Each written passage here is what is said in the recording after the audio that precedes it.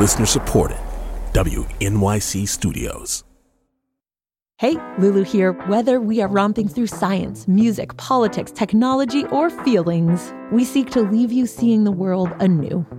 Radiolab adventures right on the edge of what we think we know. Wherever you get podcasts. Welcome to NYC Now, your source for local news in and around New York City from WNYC.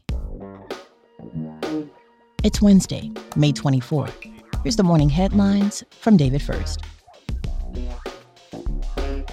A new analysis from the nonprofit Climate Central says the risk of wildfires is increasing in New York and New Jersey.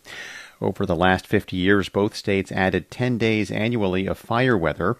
These are defined as hot and dry days that are high risk for forest fires. Caitlin Trudeau is a senior research associate with Climate Central. And this fire weather is important because it is what causes extreme wildfire behavior. It can make these fires much harder to address. It can make them much more dangerous and burn much for a lot longer than they would otherwise. The states now experience about a month of fire weather each year. Although the conditions are worsened by climate change, most fires are caused by humans. Wildfire season now begins as early as February and extends into June and July for New Jersey and New York. Some big-name actors and writers are throwing their support behind striking television writers in New York City. Comedian Wanda Sykes, actor Cynthia Nixon, and screenwriter Tony Kushner were among those rallying at 30 Rock yesterday. Actor Busy Phillips says the issues writers are facing are not unique to them.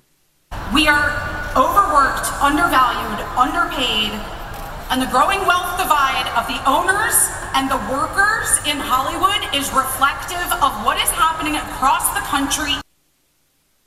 This is the first writers' strike in 15 years. The union is seeking higher pay, better residuals, and minimum staffing numbers on shows, among other demands. The Writers Guild of America is negotiating with the Alliance of Motion Picture and Television Producers, which represents film and TV companies. A new report from New York City's Education Department finds arts programming at schools has rebounded after declining during the pandemic, but federal stimulus dollars that helped pay for the increase are running out. Some schools have already lost arts teachers because of budget cuts. Now, schools Chancellor David Banks says the city will continue investing in the arts even as finances tighten. The arts also teach students important life skills, from patience and persistence to self-confidence and what it means to take risks. Banks says the city will establish a new arts hub to allow educators to collaborate and launch more projects. Mid-50s this morning. We're expecting sunny skies today with a high around 75 this afternoon. Tonight, cloudy with a chance of showers this evening, then clearing overnight. Tomorrow, sunny with a high of 68. Thanks for listening. This is NYC Now from WNYC. Be sure to catch us every weekday, 3 times a day, for your top news headlines and occasional deep dives. And subscribe wherever you get your podcasts. See you this afternoon.